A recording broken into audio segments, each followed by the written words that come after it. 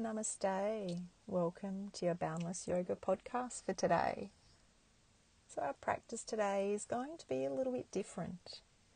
This is a style of practice that developed for me when my children were really young. I felt like my days were really busy and full, busy with feeding children and entertaining them and trying to settle them for naps. I felt like I needed my yoga more than ever, but that I had few opportunities to roll out a yoga mat and practice for an hour or half an hour, even 15 minutes. When I put my mind to it though, and thought creatively, I found all sorts of interesting times and places to practice. To squeeze in some yoga, to be opportunistic. By practicing at the bathroom vanity after I brush my teeth in the morning, at the kitchen bench while I was preparing a meal, or by holding onto the side of the cot after I'd put a child down for a sleep. It's as easy as 1, 2, 3.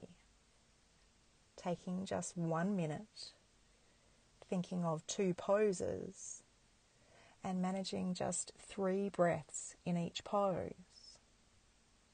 And by being opportunistic, I found that I had some yoga practice back in my life again. So our practice today is going to be some bathroom vanity yoga.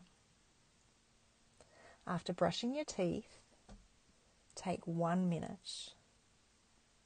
We're going to come into 2 poses, a half dog pose and some spinal rolls.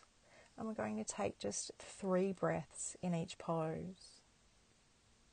So hold on to the bathroom vanity lightly with your hands and start to walk your feet backwards, folding forward at your hips as you go, stretching your arms out long and coming into that upside down L shape, a half dog pose. And follow just 3 breaths in and out here. Stretching out the shoulders and the hamstrings. Noticing the belly expand on the inhale and perhaps drawing the navel back towards the spine a bit on the exhale to make sure we empty out the lungs completely to make more space for the next inhale. And when you've followed your breath in and out 3 times in your half dog pose, then on an exhale breath, let go of the bathroom vanity and fold further forwards into a standing forward bend. And to loosen and warm up the spine, come into some spinal rolls.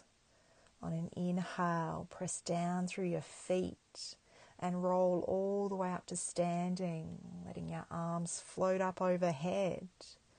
And then as you exhale, release the arms down and roll forwards and down again. And roll up and down with just 3 breaths.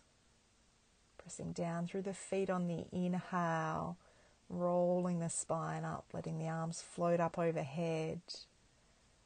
And then exhaling, curling forwards, relaxing the arms and the head and the spine towards the floor. And feeling that mobility in the spine, connecting your breath and your movement. When you've followed 3 breaths in and out, and you could just roll your way up to standing. Relax the arms out and down.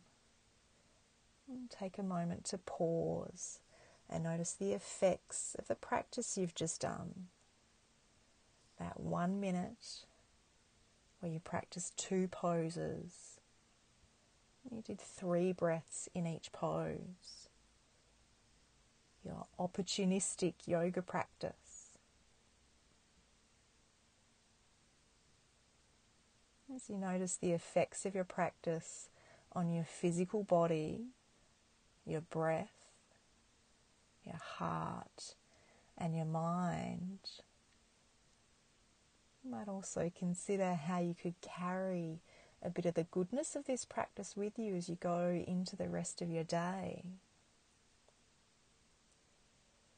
And life is busy, so look out for a few more of these opportunistic yoga practices, and hopefully they will help you get a little bit more yoga back into your life, as easy as 1, 2, 3.